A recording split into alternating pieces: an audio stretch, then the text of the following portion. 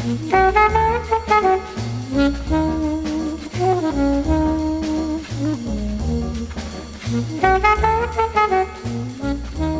evening, everyone, and welcome to the 207th episode of MTG Fast Finance, the podcast whose goatness was never in question. MTG Fast Finance is your weekly podcast covering the world of Magic the Gathering finance, collection management, and speculation. I'm your host, Travis Allen, at Wizard Bumpin' on Twitter. My co-host this week is Cliff Daigle, Word of Commander on Twitter, filling in for James, who's still surfing. And we're here to help you folks make and save money playing our favorite game, Magic the Gathering. Hello, everybody. I'm glad to be here. I'm looking forward to sharing some valuable information with all of you. This show, as always, is produced by MTGPrice.com, the leading MTG finance community. Sign up today at MTGPrice.com to manage your collection, track your specs, chat on Discord, and read articles by some of the best financial minds in the hobby. Cliff, who do you think is the GOAT Magic player? I'm really biased because I think I've won more games with Shadow Mage Infiltrator in my cube than I have any right to. So, I'm really... I know that the Invitational isn't an official thing anymore, but I also, nothing makes me happier in Commander than a Solemn Simulacrum. And, I can't choose. I don't have a favorite child. I don't have a favorite Invitational card. I don't have a favorite World Champion. I'm going to bow out of this one gracefully. Was Solemn Simulacrum Kai? Was he Robot? No, wasn't that Jen's? Yeah, okay. Well, yes. I thought you were comparing, because Shadow Mage Infiltrator is Finkel. I thought you were, yeah, Kai Boot is Will Bender or something like that. It's not counter. Will Bender. I love Will Bender. If one of the invitational cards is Will Bender, I might change my vote. I love Will Bender so hard. I think it's Finkel still, but I suppose that's neither here nor there. MTG Fast Finance is proudly sponsored by Cool Stuff Inc., where you can find all sorts of cool and nerdy stuff in stock, including the best in Magic the Gathering singles, sealed product, and a plethora of other collectibles. Use the promo code FINANCE5 at CoolStuffInc.com to save 5% off your order and support our podcast. Cliff, what is our episode or our show looking like this week? Show. We've got 4 things on the menu. We're going to start off with the top movers this week. We've got a stack of cards that have really changed in price. Then we've got our picks, things we think are a great place to put some money now to have a lot more later. Then we're going to talk a little bit about Worlds in segment 3 and how those decks did. And finally, we get to talk about Secret Lair and what do they call it? Stargazing? That was the tag for it. Oh, I closed the tab, but that sounds rough. Yeah, they're stargazing. Yeah. All right, so we'll start off this week as first top mover, Omen of the Sea out of Theros Beyond Death. Foils 2 and change up to about 5 for just about a double up.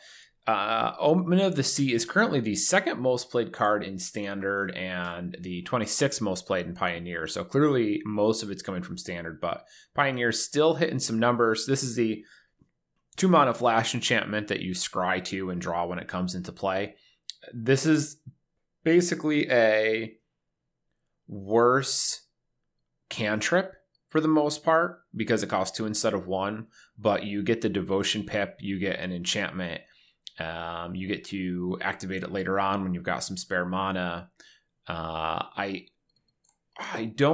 of us picked it, but I do remember I have looked at this card 3 times, wondering if we were supposed to pick it. And I could never make the call, but I'm not surprised to see it on our list here.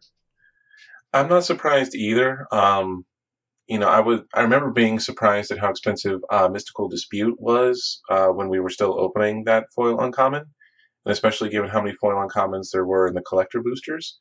But this one was also a surprise, although it looked really good when PVDDR brought it in with the Archon, the 3/4 flyer that makes a 2/2 lifelinker every time you cast an enchantment. I think there was at least one turn where he went Omen of the Sea into Omen of the Sea, and out of nowhere had 4 points of flying lifelink ready to do some damage. Ooh. That's It's pretty good. It's pretty good. It is. Wild Slash, 750 and change to 15. Wild Slash foils out of Fate Reforged. It's a 10th most played spell in Pioneer. We've talked about this a couple times now.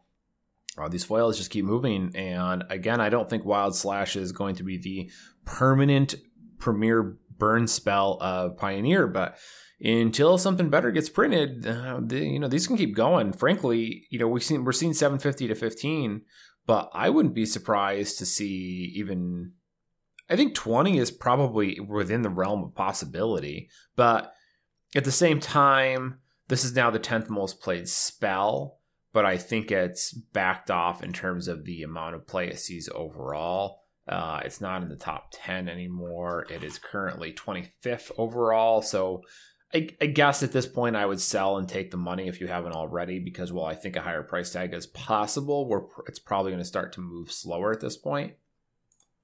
You are also rolling the bones about a slightly better 2 damage to any target spell coming along.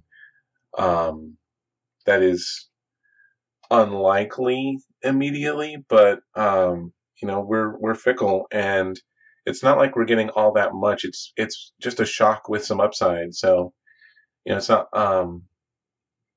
Wizard's Lightning or anything like that where you're going to get your 3 damage. You're still always getting 2, even with the extra ability. So I think you're right, given that Khans of Tarkir...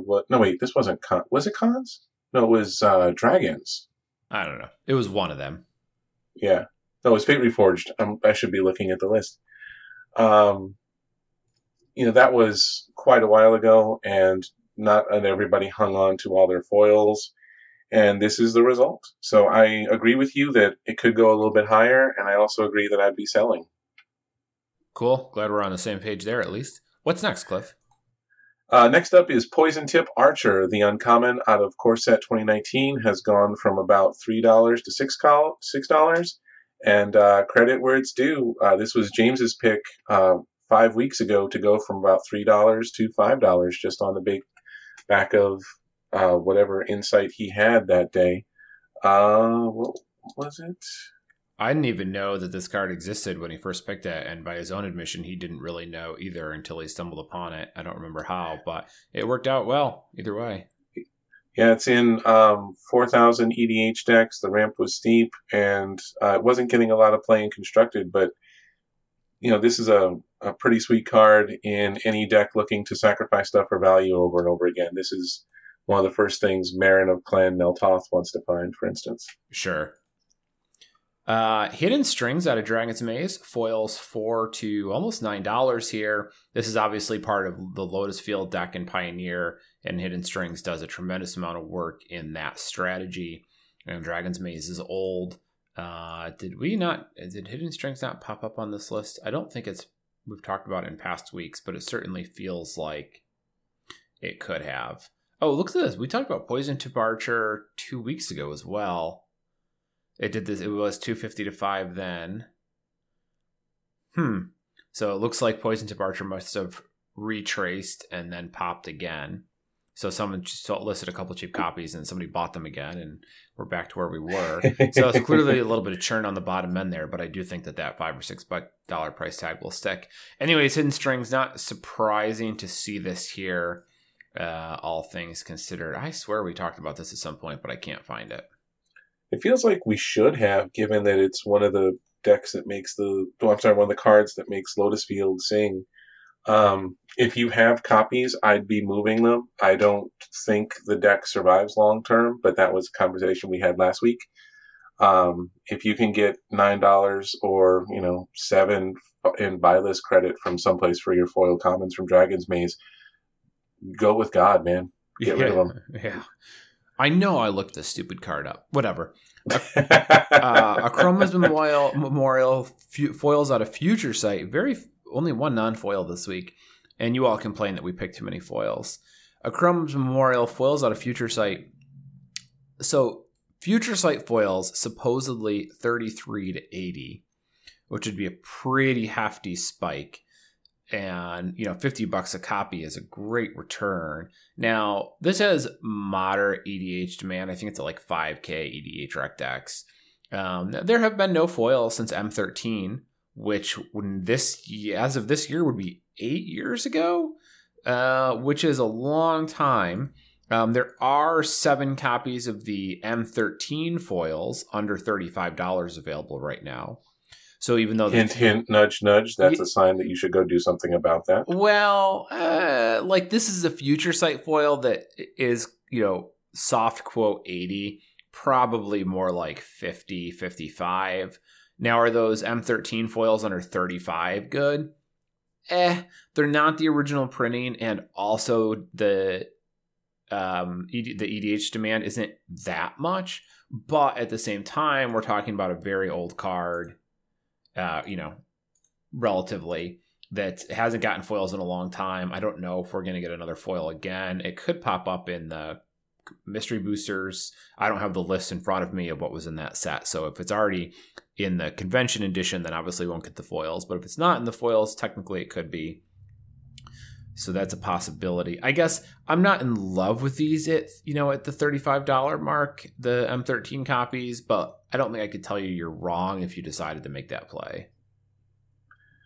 I think that if you've been considering one for personal use, you should get it right away. And speculating on it would be not.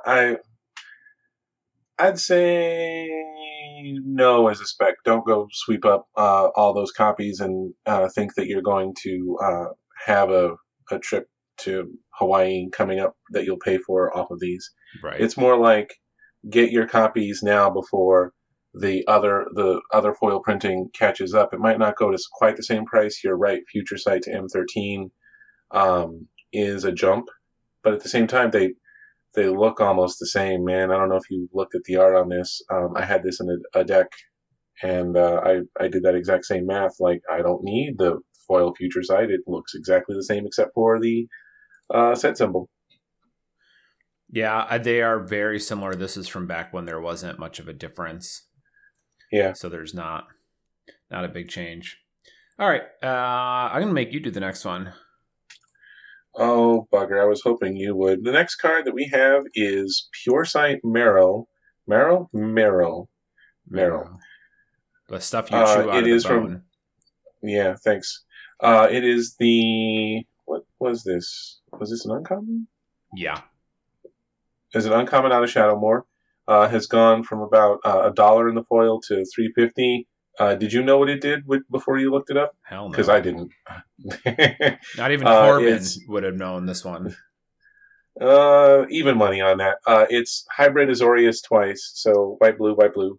And white, blue, untap. Look at the top card of your library. You may exile that card. And it's a 2/2 for 2. Yeah. Your guess is as good as mine. If you know, feel free to tag both Travis and I on Twitter about why this is suddenly good. I'm sure there's something about exiling your top card and have a good time. One of two things is true typically on these. One, it showed up in some commander video. Somebody listed it. Or B, it's a Shadowmoor foil, and there were 3 copies, and somebody bought one of them, and the price jumped. And it could be either one of them, and I don't know what it is, and whatever. Robber the Rich, technically the only non-foil on our list, but really it's Robber the Rich showed up on as both the non-foils, the foils, the extended arts, the extended art foils, all copies of Robber the Rich. Moved this week after the Worlds.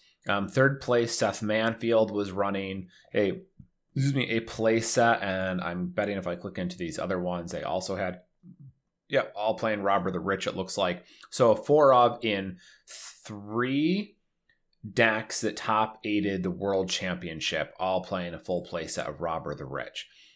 So good on you if you were paying attention on whatever the first day was, because I sure don't know. Was it Wednesday, Thursday, Friday? Who knows?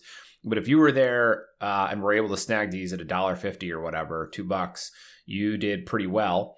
We're looking at $8 a copy now. You could probably sell play sets at 20, 22 shipped pretty easily, I would bet. So good on you guys. I would probably be pretty happy to sell these at the moment. Maybe this ends up being a standard staple. Maybe this was an event deck, which does happen, especially in a smaller environment like Worlds. But this is definitely, for me, a, get out while the getting's good situation. It's very tempting to hold on to this, especially if you bought in so cheap. You'd want to like sell whatever copies that you did that you need to sell in order to cover your, if you bought 20, sell off 10 of them, and now the other 10 are just gravy. I would probably be doing that because this still has a long time in standard to be good. Like, it's true. The main thing I'd be looking out for would be the next set of Challenger decks. Robert Rich was not in the set that just got announced. I'm pretty sure. And I would come down on. I would probably sell my copies. I'd want to take the money and run.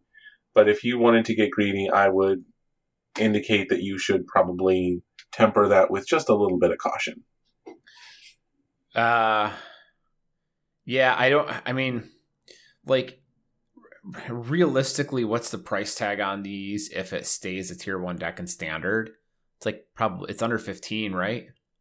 It's a 4 of Mythic. I mean, it can't be too cheap. I mean, 10 seems quite, it could hit $10 this week. I don't think it would hit 15 this week, but 15 in a couple of months with like one or two other good red cards in Ikoria, and you could be there.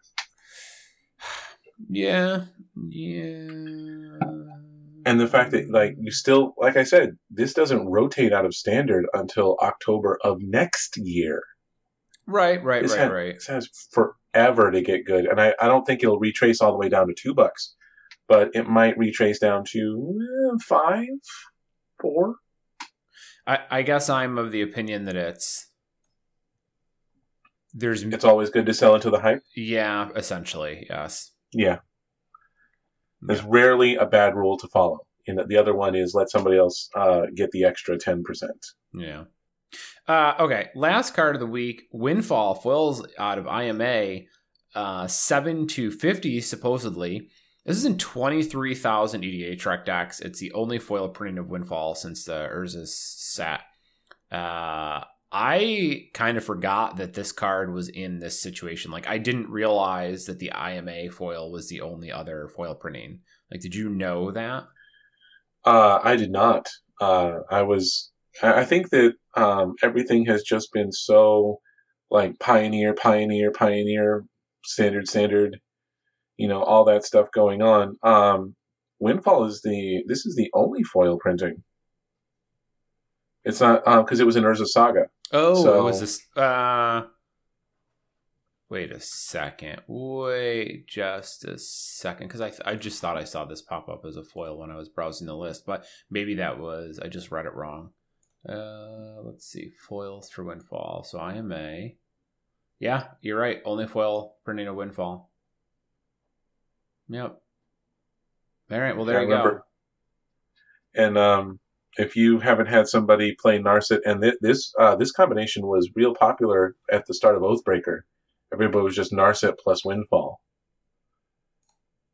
which is a combination that will make you friends and keep you popular all the time. I bet. Okay, so interesting list there. Feel like I missed the Windfall train. Screwed that up. Yeah, it's all right, Travis. Nobody's perfect. Yeah. All right, let's get over to segment 2, our cards to watch. I'm gonna kick us off. Are you okay if I start us out here? Please do. All right. My first card this week, and before you guys complain that I picked 2 foils this week, I want you to know that A, I looked for non-foils for you and couldn't find anything that I liked enough to recommend, and B, it looks like 8 of our 9 top cards this week were foils, so take that. Don't let the haters get to you, man. Make your picks. Be strong. Yeah, Be strong. By the way, I got a little flack for my Uro extended art pick last week at 45.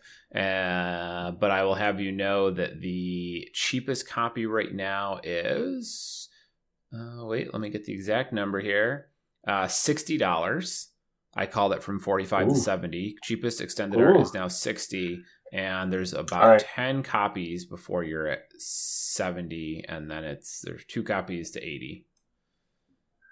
Travis, I don't know if you have a soundboard over there, but if you want to put a little sound of somebody going, yay, yay, some audience applause, you do that with my blessing, sir. Well, I feel like having a soundboard might be dangerous for us. I'm not considering it a victory until it shows up on our list, although it technically might not. But I just wanted to point that out for everyone giving me a hard time in the Discord. Anyways, first pick this week is Thoughtseize foils out of Theros specifically, currently at $45.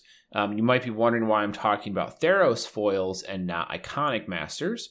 Well, Theros foils start at $65 and the IMA ones start at $65. So IMA has the original artwork, which I think we can all agree is better. That's also probably why those foils are more. But like I said, 65 and very few copies of the IMA foils at 65 before you hit 70. Whereas the Theros foils you can snag for, like I said, the 45. Let me just pull this list up here. There's a couple copies, looks like about 2-ish play sets under $50. And then there are 50, 55, and there's only 11 Theros foils on the market at all. And two of those are nearly $70. So there's basically 2 play sets under $60 a copy on TCG at the moment. You're looking at the most card played in Pioneer, an extremely highly played card in Modern. It is the 5th most played card in Modern.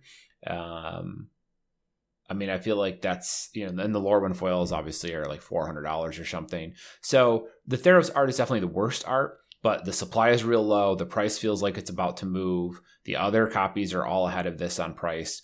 Pioneer is increasing Thoughtseize demand. All the Modern players already have one, but everyone starting to play Pioneer who hadn't bought in the Modern is going to need Thoughtseizes. I think you're probably in a good position to pick up Theros foils here.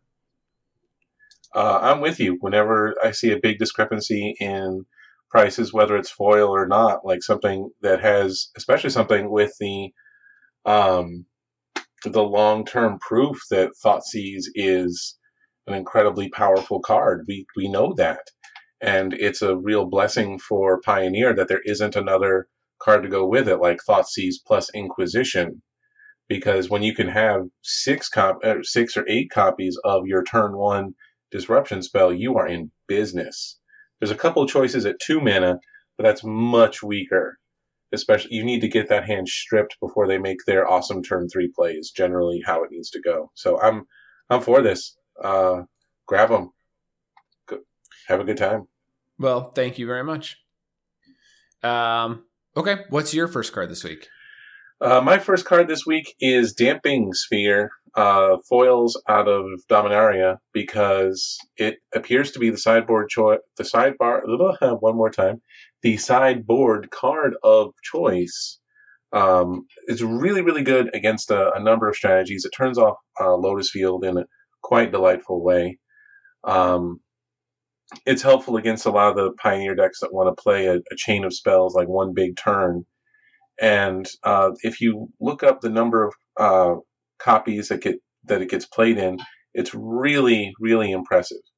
The non-foil has gone up it's doubled from $1 to $2, but the foil hasn't gone up yet. So there's an increasing demand that hasn't shown on the foils. I think it will. And when it does, because there's already, the foils are already $14. That's already a huge multiplier over the regular price. So I think that it's going to go from about 14 now to, I think 25 is a reasonable guess for where it'll end up. Now, this is presuming that, at the very least, the Lotus Breach deck doesn't have a big ban. But if they just ban Underworld Breach, you have other ways to play Lotus Field which are really unfair, and Damping Sphere remains very good against that. I do like the idea of buying Damping Sphere. I'm just checking. Boy, that is the 14th most played card in Pioneer right now. And it is very popular, yeah. Most played artifact. It's in 1/5 of all decks. Your foil supply, I mean, you've got about 40 vendors, so it's decent, but I've definitely picked cards with lower supply. We're looking at 14 to 25. Yeah, and it looks like you can probably even score some copies around 12, depending on where you're shopping. If you can catch any sales or something like that, you can get in low. I definitely think getting in at 12 or 13 to 20 is probably pretty viable within maybe 2 quarters here. And 25 is certainly not beyond the realm of possibility either. If Lotus Breach holds on, then that certainly puts it in better position. And Aaron did tweet that they want to try and give a week's notice. Yeah, week's notice. Be a crazy goddamn week is what it's going to be. Like, we're going to have a ban announcement in a week. Yeah. I would just like batten down the hatches and shut off Twitter for a week, honestly. Yeah, and he said there's nothing on the docket right now. So, yeah, I think this looks pretty reasonable. I don't see what would sideswipe it at this point. These sideboard cards, I generally don't love sideboard cards, but Damping Sphere does a lot of work against a lot of decks, and it's also colorless, which means it goes in everything. And it's a type of card that can kind of just creep up, and then you decide to go, oh, I put these Damping Spheres in all my decks, so I'm going to grab some foils, and you're like, oh, they're how much? Yep. Cool. All right. I think I'm on board here. I think that's a good choice. I might go look some of those up when I'm done. The other one that I am going with this week, and this one I definitely have to go look for copies before I post this, is we're honest about that. Like we always say, like if we talk about a card, you should assume that we have bought some copies of it, because if we didn't like it enough to buy it with our own money, why would we have it on the cast? That's valid. I like that. Continue. Swiftfoot boots, foils out of Magic 25. I really like these. I've got these at a 9. You can grab the M25 foils at about $5.50, $5.25. There are 12 vendors on TCG Player for a grand total of something like 20 copies, and they run up to $9 or $10. It is in 82,000 EDH rec lists for reference. This is the second foil printing. The other printing was the original version in Core 2012, Magic 2012. So that was 9 years ago. And those foils start at $10, and there aren't even very many of those under $10, and then those catch up too. So I think the M25 foils here are a slam dunk. I mean, one is half the price of the other, and it's not like one has like an old border or anything like that. They have even the same art, I think, because they've been using the same art ever since M12. So another very easy pickup. You're gonna get your copies, and eventually the M25s will catch up. M25 is so weird. Like, we're going to hit 25 in 4 years. What were they thinking? We should have called it anything else. I really like that these have been printed in like 6 commander decks. Commander 2013, 18, 15, 14, 16, 17, and the Commander Anthology. So Wizards keeps printing them. They just haven't printed any foils. Which means that like I feel like we're less likely to get foils because they keep printing additional copies into the market.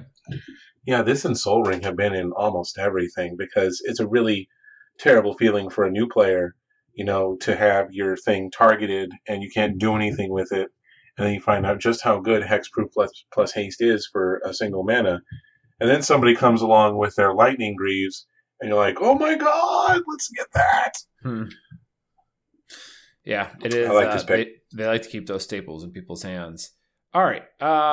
What is your other pick this week?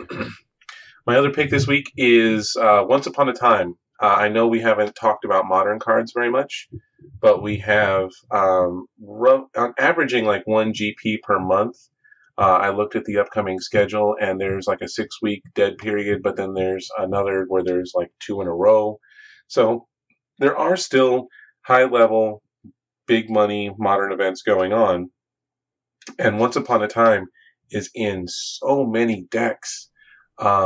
I'm thinking that the extended art is my pick because there's less copies of it, and you don't have the foil warping to worry about. Right now, they're at $11, and given that this is picked up in playsets, no, very few decks are going to play even 2 copies. A few will try to cheat at 3, but it's so low cost even when you're casting it that I think it's a great pick. The regular ones are about $7 right now. I think those could easily bump up to 12, but I think the extended arts going from 11 to 25 is my prediction for sometime in the next 12 months.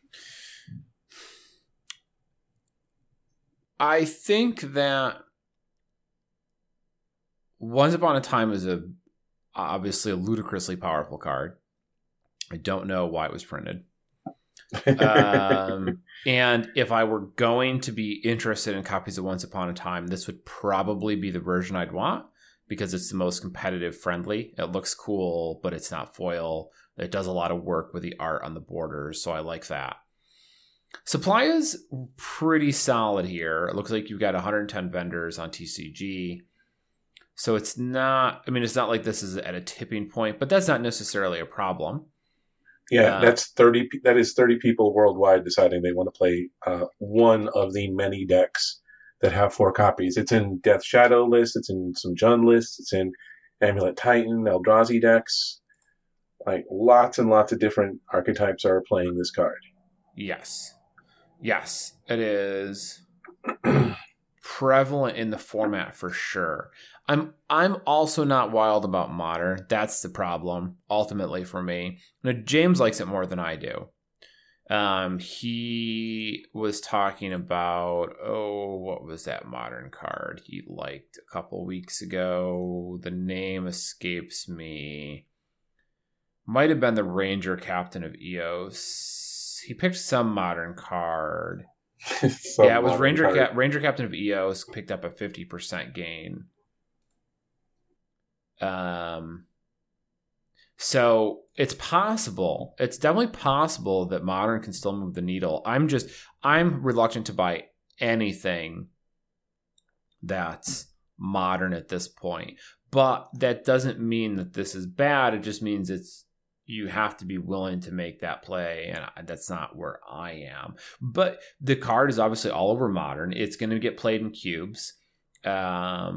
It's going to have, it'll probably I would imagine, is showing up in Legacy in some capacity. So I don't think this card is down and out. I think you're most likely just looking at a longer time frame here because attrition's going to have to do some work for you, I think.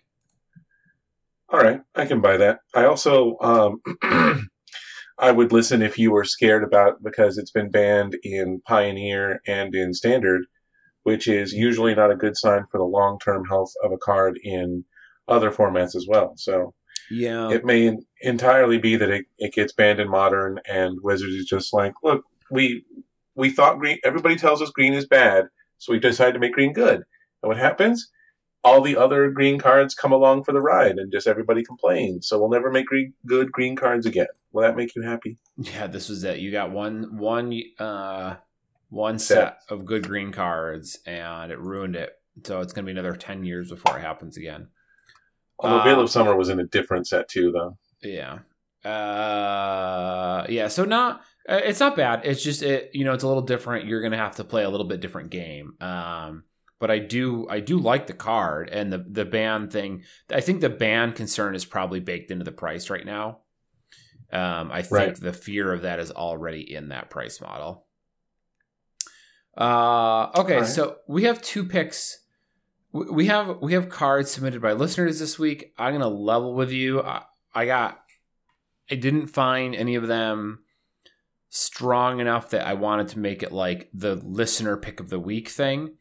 But I will acknowledge 2 of them. I'm seeing the first was Cindervine, and the argument here for Cindervine was that it dodged the Challenger reprint. The best bet here is that it's got good Card Kingdom buy list backup, so you can buy Cindervines at roughly $1 or so. Probably like $1.50 if you're buying singles, but if you can find a bunch of them at once, you can probably pay $1, maybe even less. And CK's buy list is at 94 cents. So you've got a very tight margin right there, which means there's very little risk to buying these. And if you can find a chunk of them at, 70 or 80 cents, well, sure, there you go. You've just made money.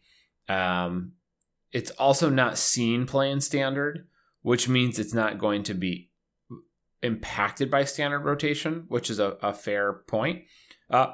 My concern is mostly just that the supply is so high, and I'm not clear that the price is going to move fast enough for me to want to go after this.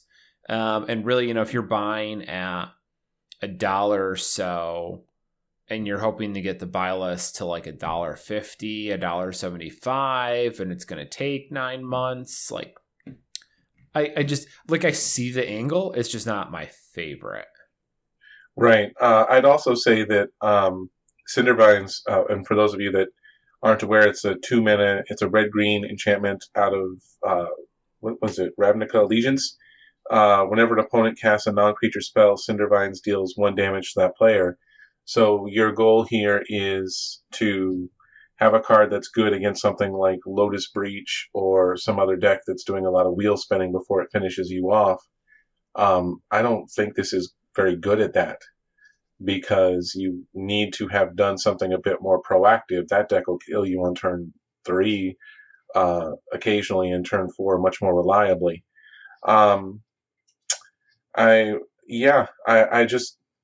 I can see why it's hard to say no to something where your fail case is you're going to lose like 6 cents a copy.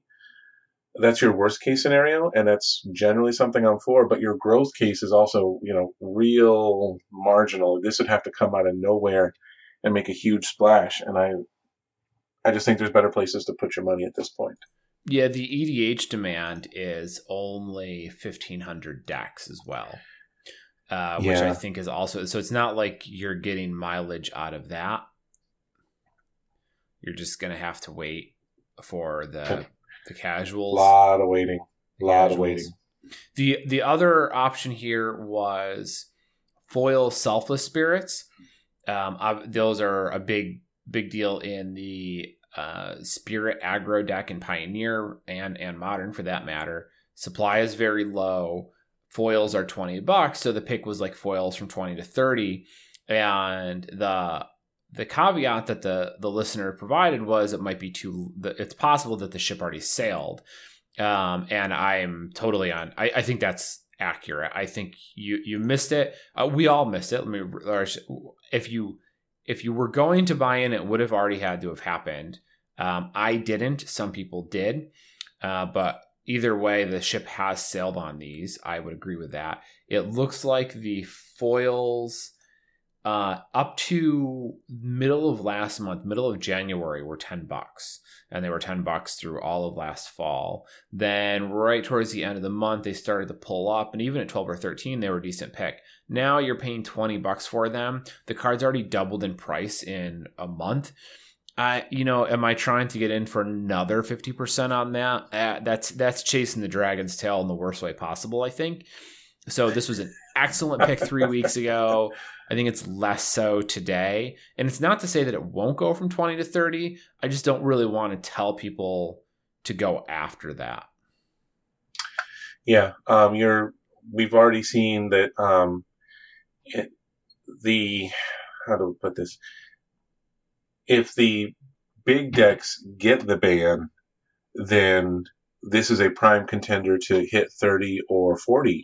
Even I could see that people are like, well, what were the tier decks below Inverter and Breach? And Bant Spirits is right there, and this is one of the best things to do in there. It's a very versatile card, and it ends a game quick. So I could see this jumping really hard as a result of bans. But until then, and with you said, Aaron Forsyth said there's nothing on the horizon. That doesn't mean they can't change the horizon without much notice. We're a little too late to get there on the kind of jumps that we would want to have. Yeah. So two good attempts, I think, but neither one of them I feel like I want to make our listener pick of the week. But you guys made an effort, so I'm going to deliver the credit to one of you here. I was going to flip a coin, but I can't find a coin. So instead I have a Nordstrom gift card, and I'm going to flip this in circles. This is real Chaos Orb stuff. Yeah. 1 foot. It's got to be 1 foot. All right, I've assigned a value to assign one face to one person and the other face to the other. And congratulations, Oko Assassin, you've won our CSI credit. So good job for you, buddy. Someone will be in touch at some point. Let's move on to segment 3, our Metagame Week in Review. It just occurred to me that we should have started doing the credit giveaways much earlier, but we should have just never given the credit away. Like, we should have just told people every week we're going to do, like, oh, this person won money, and just made up names or something, and, like, pick people from our Twitter list, but then never sent them anything, and people would be like, I won that a month ago, and I never got my credit, and I'd just be like, yeah, how about that? How about that? Like, they don't hate, people don't hate MTG Finance enough, Travis. You're going to do that. You're going to be that guy. It would become the running joke, right? Because then people would join and be like, what the hell, I won and I haven't gotten my credit. And everyone would be like, well, this guy thinks he's going to get his credit. Like, it's a joke, right? It's like, it's a joke that they just refuse to acknowledge as a joke. But I have all sorts of good ideas for... That is not one of them, sir. For things to do to our listeners. I'm sorry, let me rephrase that. That is a really good idea for you and a terrible idea for everybody else. Right, which is the hallmark of a good idea. That's true. So... World Championships, did you watch it? Had quite the tournament structure from what I understand, right? Like the top performing players have played like 5 matches to the top 8, and other people played like 7 matches a day for 3 days in a row or something. Yeah, because it's some kind of variation on double elimination. It wasn't just you lose 2 when you go home. It was something like that. You lose 2 and you go home. You ended up, like, in the very finals, you had...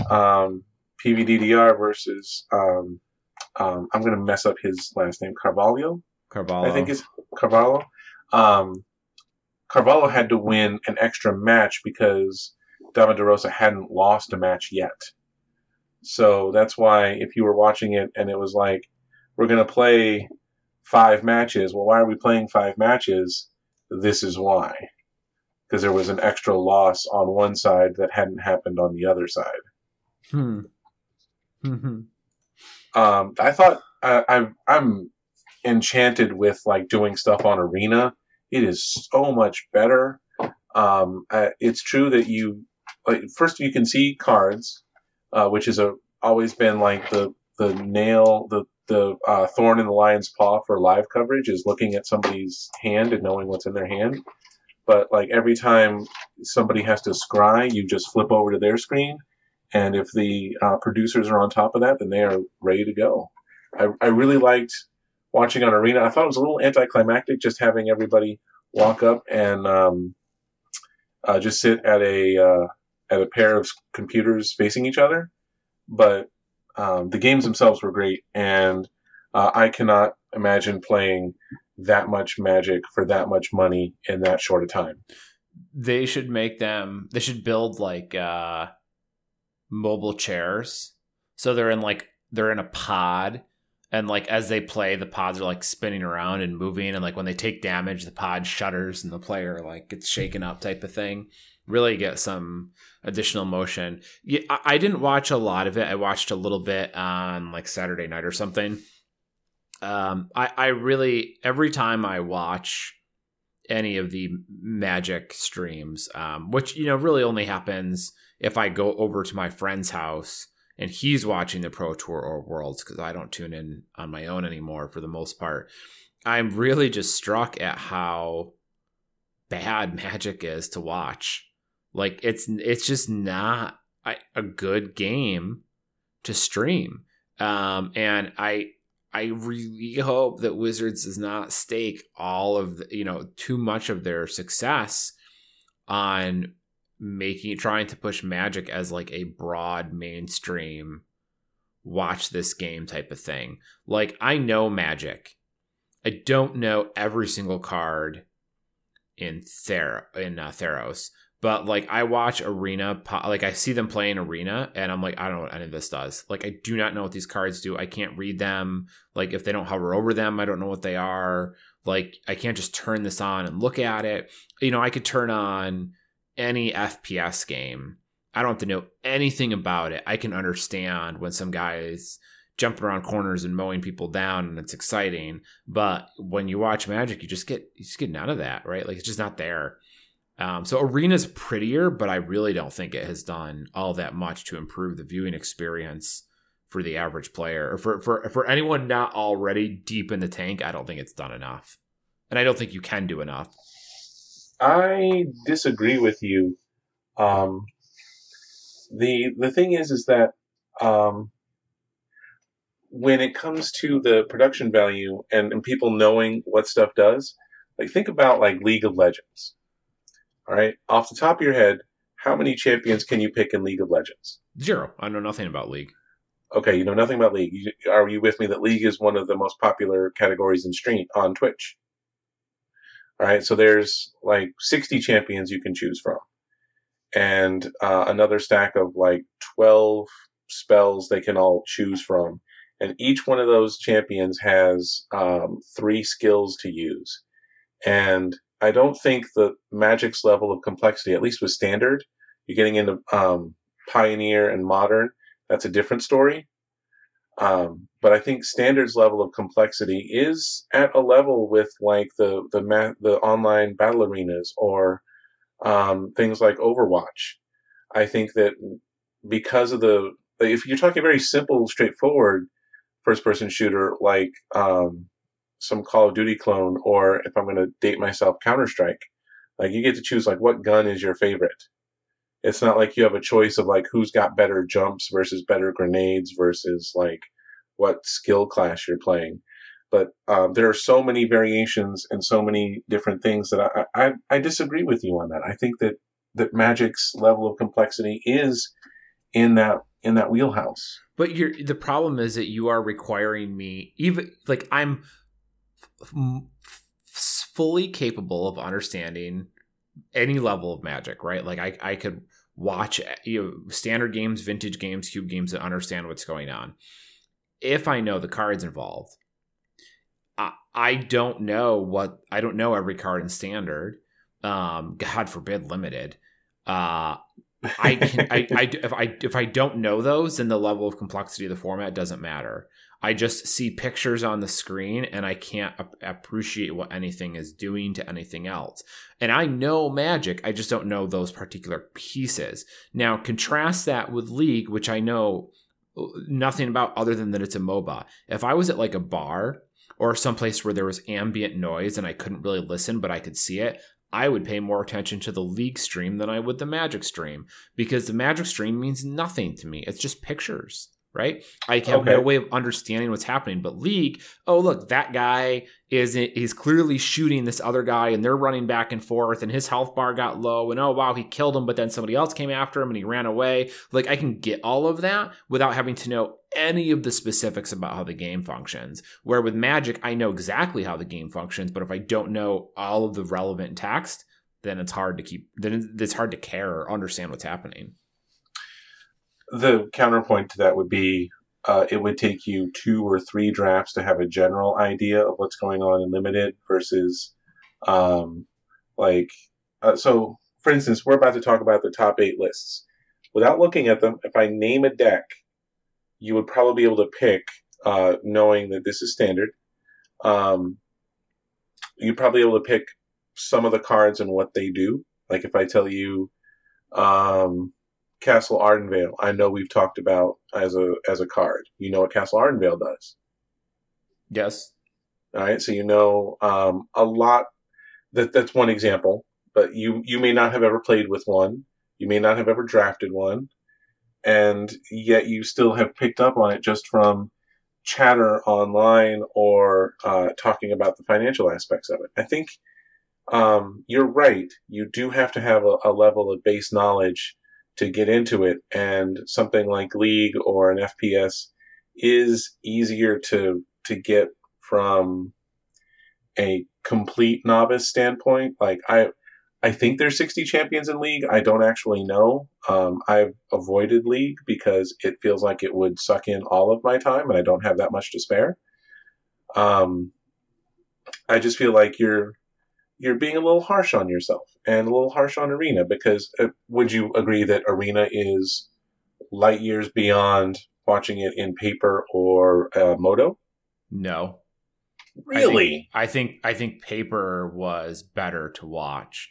I think that paper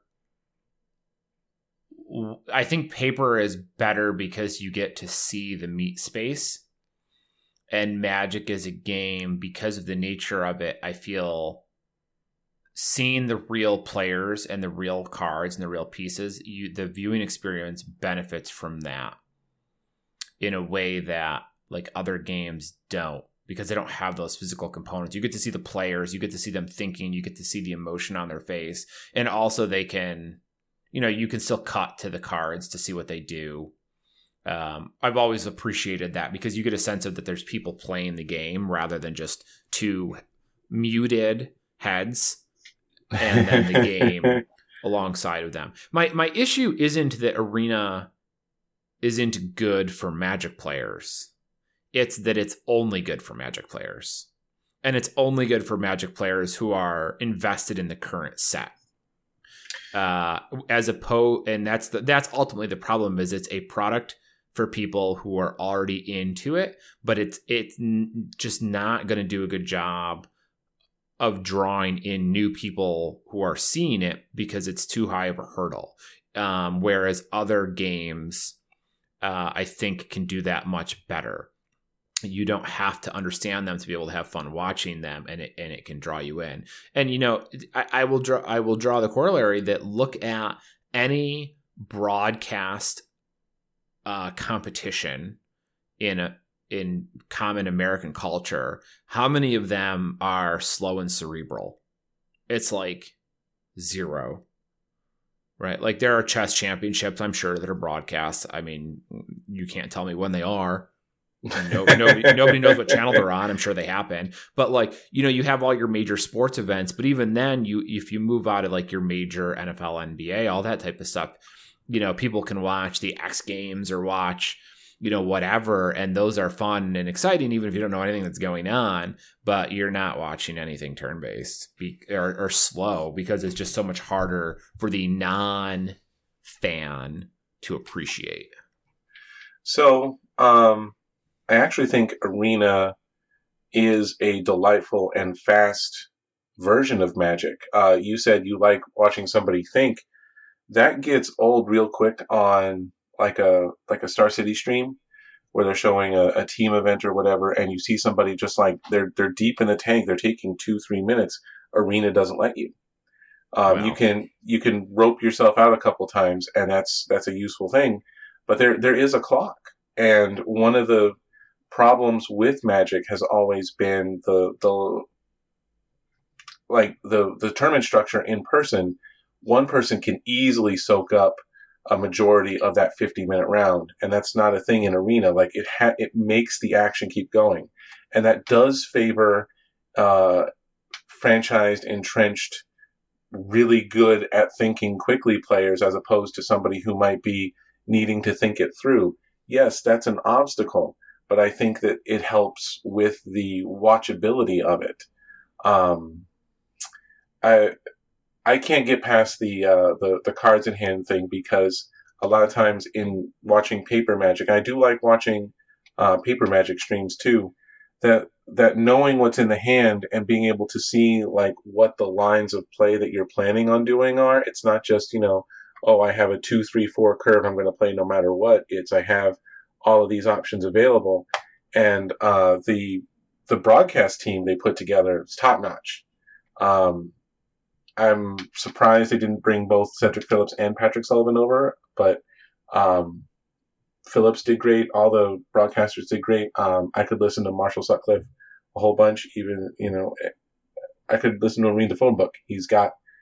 They've got me on this, and I appreciate the strides that Magic Streams have made just in the past couple of years. And I think that they're putting money in, and it's making a visible difference. I don't know enough about interpreting the stockholder call information. I don't know enough about, like, are we getting excuse me, are we getting the right amount of engagement and dollars per person that Magic wants to have? But I think that this level of professionalism and interest and a quick rate of play can only be good. The components are better. I mean, the broadcast team is strong. The cards in hand thing is not a failure of paper Magic. That's a failure of the broadcast technology that they were using. I mean, look at professional Texas Hold'em. They have tables with viewing screens built into the felt, so that when players receive their 2 cards every hand, they have to put them over the glass screen so that you know what all the players at the table have. That's way better. Like that, Magic should have done something like that, right? Like pocket cams, Sure. and required players to sort of like anytime a card would be added to their hand or removed from their hand, they have to hold it over the glass. Or they had the spotters on the floor who were pretty good about it. They just needed to be a little more clear about that. So there were tools available to them to resolve the card in hand thing if they had decided to put some more resources into it. Because I agree, knowing what was in the cards was even better. If they were really going to do their job, they would have they would spring for like RFID enabled sleeves, and then had players put their cards into specific sleeves that would then be able to track the location of every individual card. You are dreaming, bud. It took them how long to get to Arena? Yeah, but You've seen Moto. You think they're going to do RFID sleeves? But like Wizards' failure to capitalize on available technology isn't my fault for thinking of it. It's like, okay, if you're not gonna this is an option. There are viable ways to accomplish this. You've just opted not to do it. So like that's fine. You're just it's you have chosen not to put the money into this. You chose poorly. Yeah. But anyways, the top 8 here. A lot of red, which is not terribly surprising for a small event like this. Tends to prey on people who might otherwise think that it's not a legitimate deck. Yeah.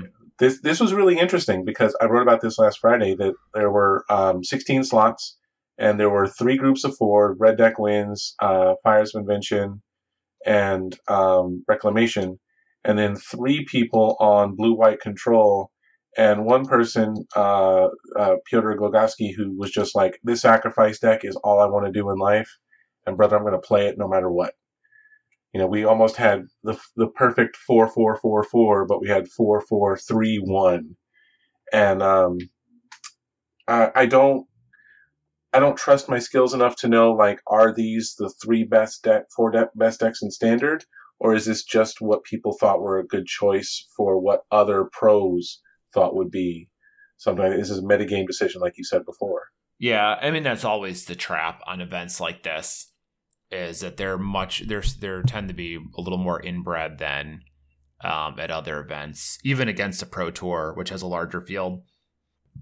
They do that. I don't know. Did anything, I noticed some Uro floating around in here in the Tomb of Reclamation decks. A lot of Brazen Borrower again. So cool to see that floating around. I think, like you said, I'd be really careful, like trying to buy speculatively on this. I will not be surprised to see Archon of Sun's Grace have a little bump because Dominic Rosa made it look really good. It's hard to argue with the amount of value you're getting from it if you don't kill it immediately, and it looked really good in the finals against Fires of Invention, which literally can't deal with it at instant speed. Like, because you could play into it and feel real good, knowing that whenever you needed to, you could fire off your Omen of the Sea and get another 2/2 lifelinker, and they only have so many Wrath spells. The one that did catch my eye is Shatter the Sky. It hurts to give away that card to anybody who's got the big creature, but you're still getting like a 3-for-1 or a 4-for-1. And the 4-mana Wrath has always been super duper important. Yes, they get a card, but I think that that might be the only one I start thinking is worth purchasing once we're done opening Theros Beyond Death. Once we get to Ikoria, then I'll be looking at buying some Shatter the Sky. Yeah, the nice thing about, Shatter the Sky, you have to give them the card, which is painful, but you are playing it on turn 4. So they only get to draw the card if they have a creature with power 4 or greater. But you're firing this off on turn 4, so you might actually be able to hit 2 or 3 creatures. And they don't have a creature with power over 4, because maybe that's not going to come down until turn 5 as opposed to turn 4. And it also has the bonus of if they have a good board and you've got your Dream Trawler, you go ahead and attack with your Dream Trawler. Its power gets up there, and you're going to draw a card to replace your Dream Trawler, which you would have drawn one anyway. But it just goes back to how good Trawler is. But don't go buying Trawler either. Yeah, I was interested in the extended arts of that, but I don't think that positioning is right for that either. Not at the moment, anyway. Supply is still pretty high, and I don't know if it's worth chasing those for standard performance. Even though that card looks like it's going to be very legitimate in standard, I'm not sold on that at the moment. I do like that Fires of Invention is a deck. I think that's cool. I'm glad that that's a deck. Even though I'm not playing standard, it makes me happy that both that and Reclamation are both major components of the format. Those are cool. That is cool. I'm glad for that too. It's a card you want to build around and do cool things with, and there's a lot of ways you can build your Fires deck, and you just go to town. I love that you can have cards you couldn't actually play without your Fires in some of these cases. Like I know a lot of them had what's its bucket? Casualties of War. That wasn't the type in this one. A lot of them were heavy on the Kenrith, which there's a copy of Kenrith in the new Challenger decks, right? Maybe. Let me see. Challenger decks 2020. And yes, there's one copy of Kenrith in the Fires deck that they did. And somebody else pointed this out. Can you imagine if they waited until a week or two after Worlds to say, oh, we're printing this deck with 4 Fires of Invention in it for anybody who wants it? Like, that was, there's 2 Fae of Wishes. Like, there's a lot. It's, the Fires deck is very close to the original. It's more of a Planeswalker Fires deck. This is a great mini game, and I'll be excited to see if this is the tier of standard going forward. Like, are these really the tiers? Is there one that you'd rather play in a big unknown event? We'll find out. I do know that my friend, who was pretty active still, said that he went to a standard event on a Saturday afternoon this past weekend, and he said it's like one of the first standard events that's fired in like a year in our area. A lot of the FNMs are migrating to draft and EDH, actually. When I played FNM, there was no EDH FNM, but he said standard suddenly looks good for the first time in a long while, and people actually want to play it now when they didn't before, which is interesting to hear that. That's what it looks like on the ground. Standard has been quite bad, but it's certainly gaining some traction. Although I thought the more interesting thing he said was that all the FNMs have migrated to Commander. That's a takeaway. That right there. Yeah, especially this. That was a change they made, I want to say last year, that you could now have Commander as your official FNM format and still get your Planeswalker points, and however you want to decide to distribute the promo packs and whatnot. It's not just draft or standard. You're allowed to do it Commander if you'd so desire. Do they still distribute Planeswalker points? Is that still a thing? Is it? I don't know. I haven't checked on that kind of thing in a long time. It probably is. I just wasn't sure. So yeah, standard looking like it's a little more interesting than it was. All right, let's get over to segment 4 here, our topic of the week. Secret Lair, Theros Stargazing was announced. This is, again, another Secret Lair product. This time, it's all the original Theros gods. So there's 5 packs, 5 volumes as such, and each one carries 3 showcase gods, and they're all done in the style that we've seen out of the Theros Beyond Death, where they're kind of the constellation thing, and you can see through the text box and so forth. So I'm going to run through these real quick. They are all $40, and you could buy all 5 for $150, saving you was like $10, right? Like, it's not that big of a deal. I don't think you can still buy them. Let's see. 3 days only. February 14th through 16th. Yeah, so these went down 2 days ago.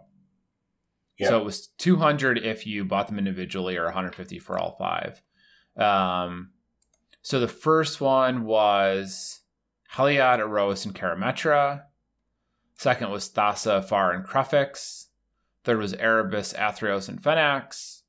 Fourth was Perforos, Mogus, and Keranos. And the fifth was Nylea, Xenagos, and Pharika. And that's a good point that these are no longer for sale. So this is more of a look back at what was the right choice rather than a what should you do, because it's too late to do it, I suppose. Did you buy any? No, I did not. I was basically not in front of a computer at all weekend. So no, I just wasn't really paying any attention at all. Did you?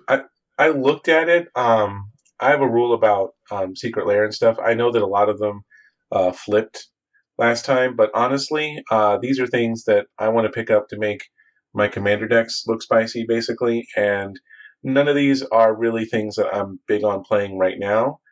But it's nice that we have all of these to match the new gods and the demigods that we have, and you can have a very constellation-y deck right now. It's pretty impressive if you've got 10 plus 5 plus the extra 1 red-green one. So like you could have a Morophon, the boundless commander deck whose theme is gods, and that would be pretty spicy. That's kind of cool. So I want to talk about some of the numbers real quick here. The first pack, the Heliod pack, was, if you looked at the TCG player, normal pack, mythic, non-foil prices for these, the Heliod pack came out to about $20. The Thassa pack was at $35. The Erebus and Perforos decks were $40. And the Nylea deck is about $17. So the Heliod and Nylea decks right off the bat, it looked like were probably not worth it. In the sense, or at least we're going to have the hardest time being worth it, because they were already worth essentially half the value of the Secret Lair. Whereas the Thassa the Erebus and Perforos decks were worth like the full Secret Lair value. They were already worth $40. And I expect those numbers to flinch now that we have these showcase copies out there, but clearly the Erebus and Perforos ones were your starting point. Now, what I saw one of the vendors talking about was the popularity of the gods. And this was enlightening for me. And he was talking about the top 10 gods from a dealer perspective, like how much business you do on them. And the most popular god was Erebus. Would you have expected that? No, I would have thought that in terms of casual appeal, Perforos would have been the winner, because there's a whole lot of decks based on get Perforos in play, play X number of creatures and or tokens, and win the game. Like Perforos plus Prosh, the Sky Raider, who makes a number of kobolds equal to his mana cost. That's just GG for everybody. Yeah, I like Perforos. I remember the first time I played against Perforos in EDH, I was like, oh, shit. As you realize what that means. So the top 5 in terms of order of popularity, and this is like from a rough vendor standpoint, right? This is not any sort of hard and fast rule. This is just, one guy's off the cuff perspective. But it was Erebus, and then Keranos. Third is Purphoros. Fourth was Thassa, and fifth was Phenax. Now, if you're keeping track, that means that in volume 3, which is the one worth 40, you had both Erebus and Phenax, which was the fifth and first most popular, and Athreos was in there as well. He's way down the list. And then the fourth pack, Purphoros' pack, you got Purphoros and Keranos, which were second and third, or third and second, respectively. And then Mogus sneaks in there, who's also down towards the bottom. He's like 9th or 10th. And those are the two. Those two seem to be the best positioned because they have 5 most popular gods roughly in them, and those are also the ones that are priced. The TCG low for those guys was around 40. The Thassa deck only had one card that ranked in the kind of the roughly the top 5, which was Thassa herself. Afara and Krufix, like basically not even top 10. And she's worth about 34. That was worth about 34. Now, there's some interesting things in here because you can look at the EDH rec numbers to kind of get a feel for this. So if we look at Erebus, Erebus being, again, we're going to say roughly the most popular god here. He's in about a little over 7,000 EDH rec decks, which is good and close to the most. Keranos at number 2 is only in 2,000, which is telling because to me that's saying that the demand for Keranos might be coming from someplace other than Commander. And then if we jump over to third, Purphoros, he's back up to 10,000 lists. Thassa in fourth place at a little over 7,000, and then Phenax in fifth place, 1.5. So the two-color gods are significantly less popular than the monocolor gods. But, I mean, that's such a significant drop-off in the amount of play they're seeing. But they're still very popular. Like, even more popular than Heliod's at number 6, I suppose. In terms of, like, he was ranked 6 in, how popular the gods are. Nylea was down to 8. And they were at, like, 4.5 and 6,000 copies, respectively. But so you had two-color gods that are effectively more popular. They see more buying and selling action than Heliod and Nylea, but are in way fewer EDH rec decks, like somewhere between like a half and a quarter, an eighth of as many EDH rec decks. So I think what that tells me here is that Keranos and Phenax are less appealing as showcase cards because I think that the type of people who want those are not Commander players. Well, Phenax is the blue-black one, right? The mill one. Everything has tap mill equal to the toughness. I think that's more popular in Commander than you're giving it credit for because it is really the headliner that you could choose for a mill-themed deck. And you have to be really dedicated to your mill deck to try and take out 300 cards worth of mill from other players, but I've seen people do it, and I'm not surprised that it's so high on the list. I'm just surprised that it would be that cheap, I guess is the word I would use. I'm surprised by that. I agree. I agree. Phenax, Phenax being the mill god is good, but Mill strikes me as much more of a 60-card kitchen table deck than a Commander strategy, right? Especially because of how hard it is. I'll give so you much that, harder to mill out Commander deck than a 60-card deck. So I think that's kind of what you're seeing there, at least for Phenax, is that it's probably the normal Phenax copies are popular with more casual players who want to build them for their casual decks. Which would explain why he's so high on the volume play, but so low on EDH rec. Although I am kind of curious about a GP vendor buying and selling a lot of this card, because I wouldn't expect that many casual players to be walking the floor of a GP, but that's beside the point.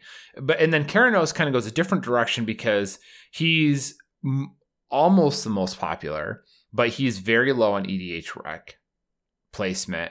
And I'm not sure what the story is supposed to be here. Like, I feel like this would be telling me that he's competitive, but I don't think any competitive decks really played a lot of him anyways.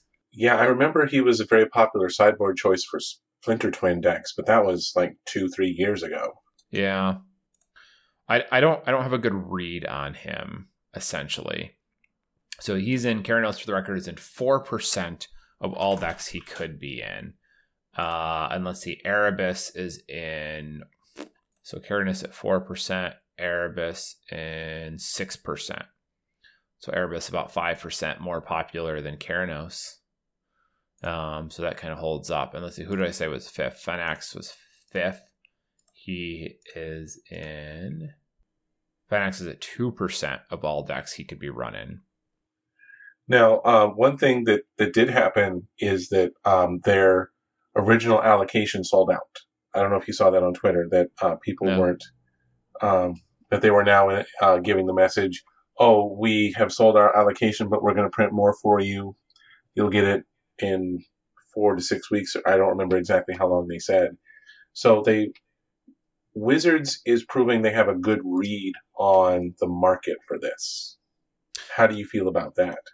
Oh, that's a good point. I didn't know that, and it's good to know that, because that, like you said, shows that they targeted the right number a little bit better this time, or at least they claimed to, for what that's worth. So if we take them at their word, we know that they're getting closer to the right amount. I like knowing that.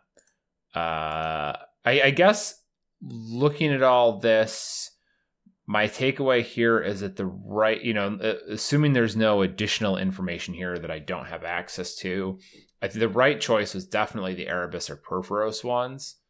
At the first level, I would probably go with the Purphoros one over the Erebus one, but I could see a push either way, mostly because I don't think there are very many people that are going to want the Fenax showcase cards. I think you're going to have a better bet trying to move Purphoros and Keranos and maybe Mogus showcase cards than you would Fenax, and Athreos is so low. But both were probably good. Now that means that the level 2 selection here is going for one of the ones that's really unpopular, because that will be the one that doesn't sell any.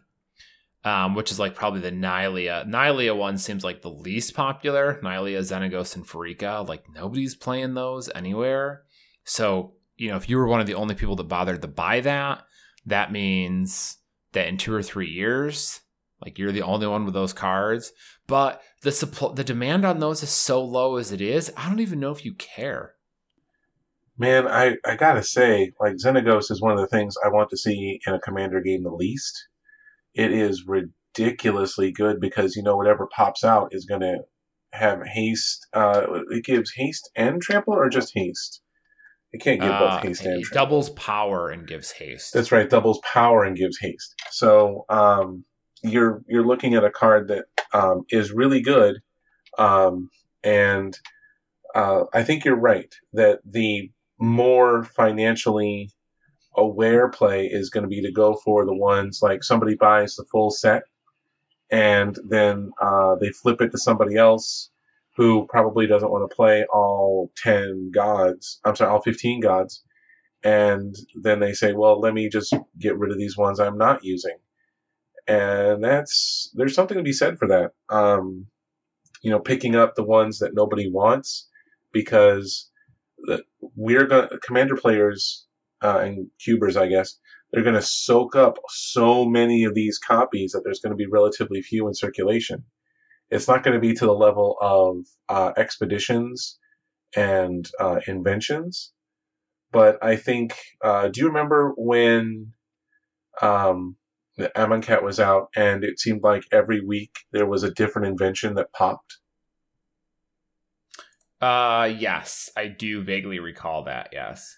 So I think in a little while we could see something like that, where all of a sudden Constellation Erois has gone from $10 to $25. I don't know what the actual numbers are. Please don't quote me on that. But targeting the ones that are less popular and simply being patient because there won't be any more versions like this has potential as an investment strategy. I wonder if I don't know. I wonder if maybe the angle now is just going after some of these singles. Well, the sets are flipping, just not as quickly as people might hope.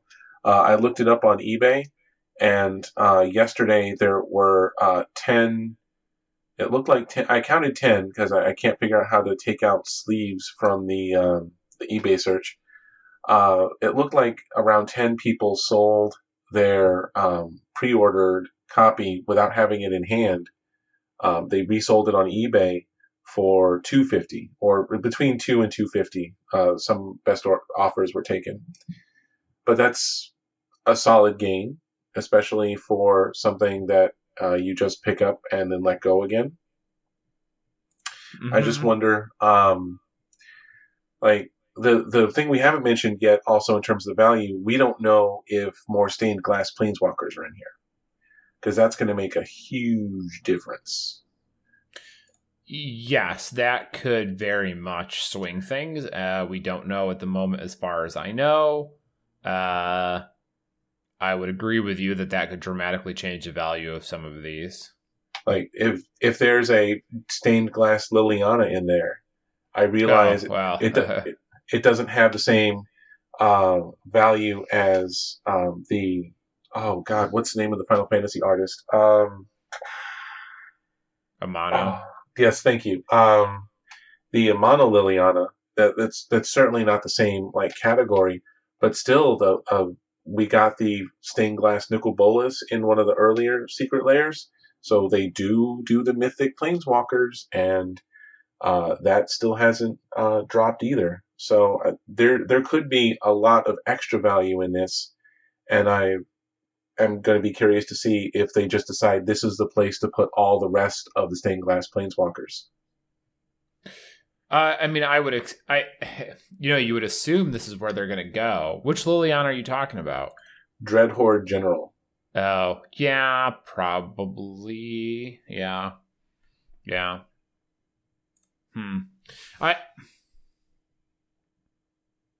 I also suspect that a large portion of these were probably bought as a set, more so than the other secret layers.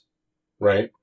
Like, I'm just going to take one of all of them type of thing. Because people probably didn't care nearly as much with like the first run of secret layers, where they're like, well, yeah, I want the Sliver and the Reaper King, but like I don't care at all about the cats. But this is much more, it's themed so much more that this is like if I'm going to buy a couple gods, I should just take them all type of thing. Yeah, that makes a lot of sense to me. You're not going to, you have a commander deck with 4 of them and say like, what could I could do this differently. But could you? And now a 3-color deck could have 6.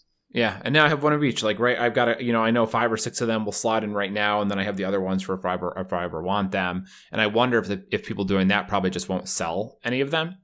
So I'm just keep them because maybe they'll be good eventually. Well, this is all essentially academic because the sale period is over. But my guess was that the Erebus and Purphoros ones will be the most valuable. The best purchase decision. To wrap the idea up, now that you've done this research and now that you see like what's going on, if you'd been at a computer, would you have bought the set at $150, given the chance?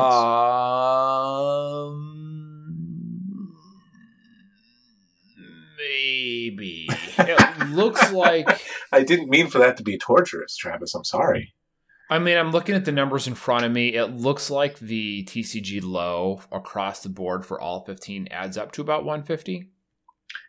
Plus unknown stained glass goodness. Yeah. Plus the arena sleeves, which people are selling for like $6 to $10 on eBay. Ugh, yeah. So I might have taken a pass at a set. Or maybe just like an Erebus and a Purphoros one, with the intention of reselling them 3 months later or something. I think we are going to see a lively market for these. Would you guess that the Constellation version, I don't think it'll be as expensive as the pack foil version on something, especially like Purphoros. But I do think it would be, what would your estimate be? Like 50% more than the original? I mean, if I'm buying a cool looking Purphoros, I'm buying the showcase one. I do Right. think these all look better. Probably, I'm gonna say, without checking every individual one, somewhere between 80 and 100% of the showcase copies look better than the original ones. Okay. I would bet. And I'm looking at the showcase one now, and I think they're just a little more dynamic and a little more, I think the colors are better than the original ones. Not just Purphoros, but just all of them. I think they're more fun to look at. I'll give you that. Plus, now that I'm old, I do find white text on a black background easier to read. Yeah. Run everything in dark mode. So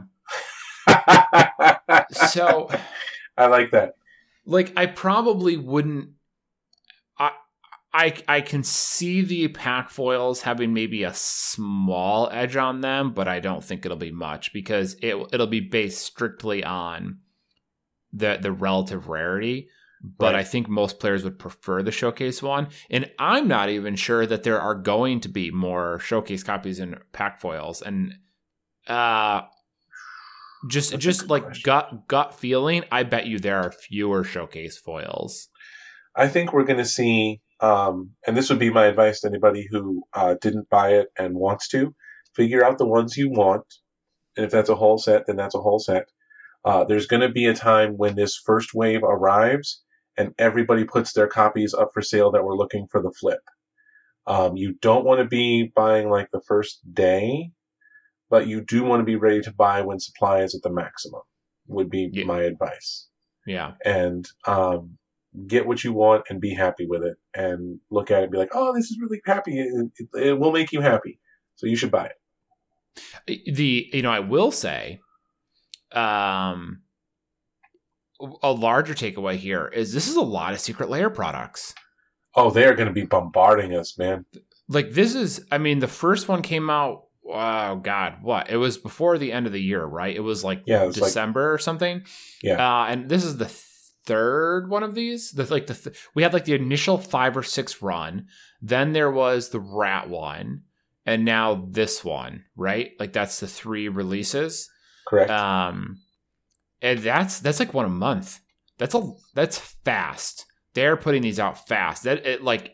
Seriously, I would consider that like basically breakneck speed for Magic product. All right, now are they planning on doing that all this year? Are they planning on doing that every month for years to come? They're going to do this until we stop buying it, man. That is the simple truth. They're going to do this until it is no longer a profitable thing. Well, they have to have planned it out ahead of time, though, to some extent. I imagine that art for this and that gotta type get of the thing. art. Yeah, that's probably the biggest barrier. Is like you're not going to use. I don't think they've used the same art as the originals yet, so I don't think they're going to.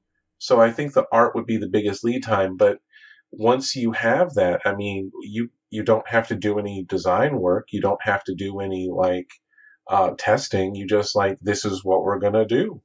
We're going to have something in 2 years. Would you be shocked at a double billing of the Titans Escape, and you have Uro and Kroxa in Secret Lair? Yeah, I could see something to that effect for sure. Or you do the story of Kenrith, and you have Kenrith, the Royal Scions. You have Oko. You do just the story. We call it Once Upon a Time or something. There is almost no limit to what they can do, and they've told us that 2020 is going to be a year big on reprints. We've got the mystery boosters coming. We don't know what's on the foil sheet for that. We've got all the Commander craziness that's coming. We've got probably 4 to 5 more Secret Lairs this year, would be my guess. We're just about halfway through February. We've gotten 2. I don't think it's going to be 1 a month. I think 1 every 2 months is pretty reasonable. And they're going to keep throwing it at us. And are we going to keep spending the money? I'm sure what they're thinking is, why were we only doing 1 from the vault per year? They're proving that the Secret Lair, there is a demand for these things if they can accurately identify what the demand is. Who the hell knew rats would be so popular?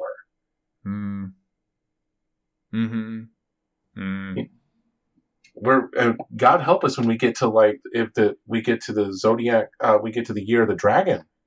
What's that going to be like? I'm going to be one broke ass dude. I'm going to tell you that right now.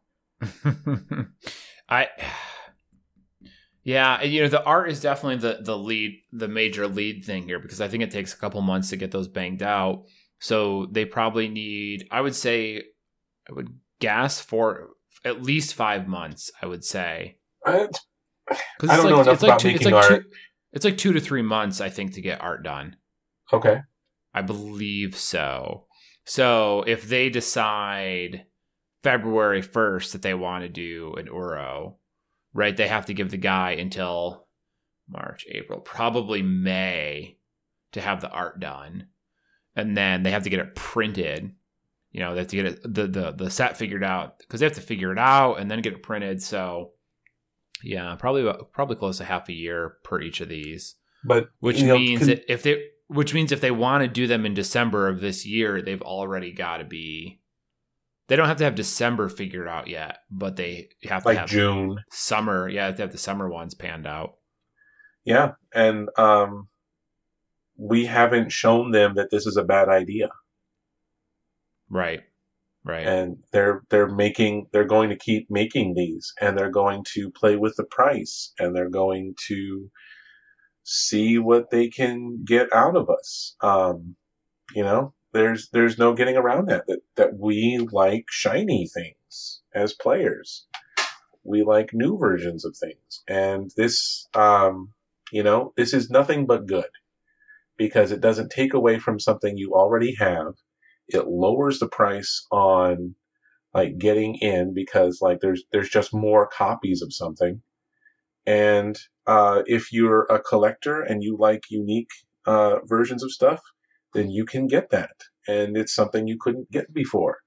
So they finally hit on something that can please just about everybody, because they're printing it to demand. What complaints have you heard about Secret Lair? Other than ours, it hasn't really been. I haven't really seen much on Twitter, right, in terms of people griping about it. Can you believe it? They did something right. It's not even like they folded the $100 bills wrong. Let me rephrase that. People are complaining about it, but it's people that are close to the store side of it who are looking at it and going, wow, you guys are these Secret Lairs are so bad for the local stores. It's not the players who are complaining, it's the people who are like, yeah, this type of thing is going to drive us out of business. But then Wizards is counteracting that with stuff like the Mystery Booster, which can only be good for stores.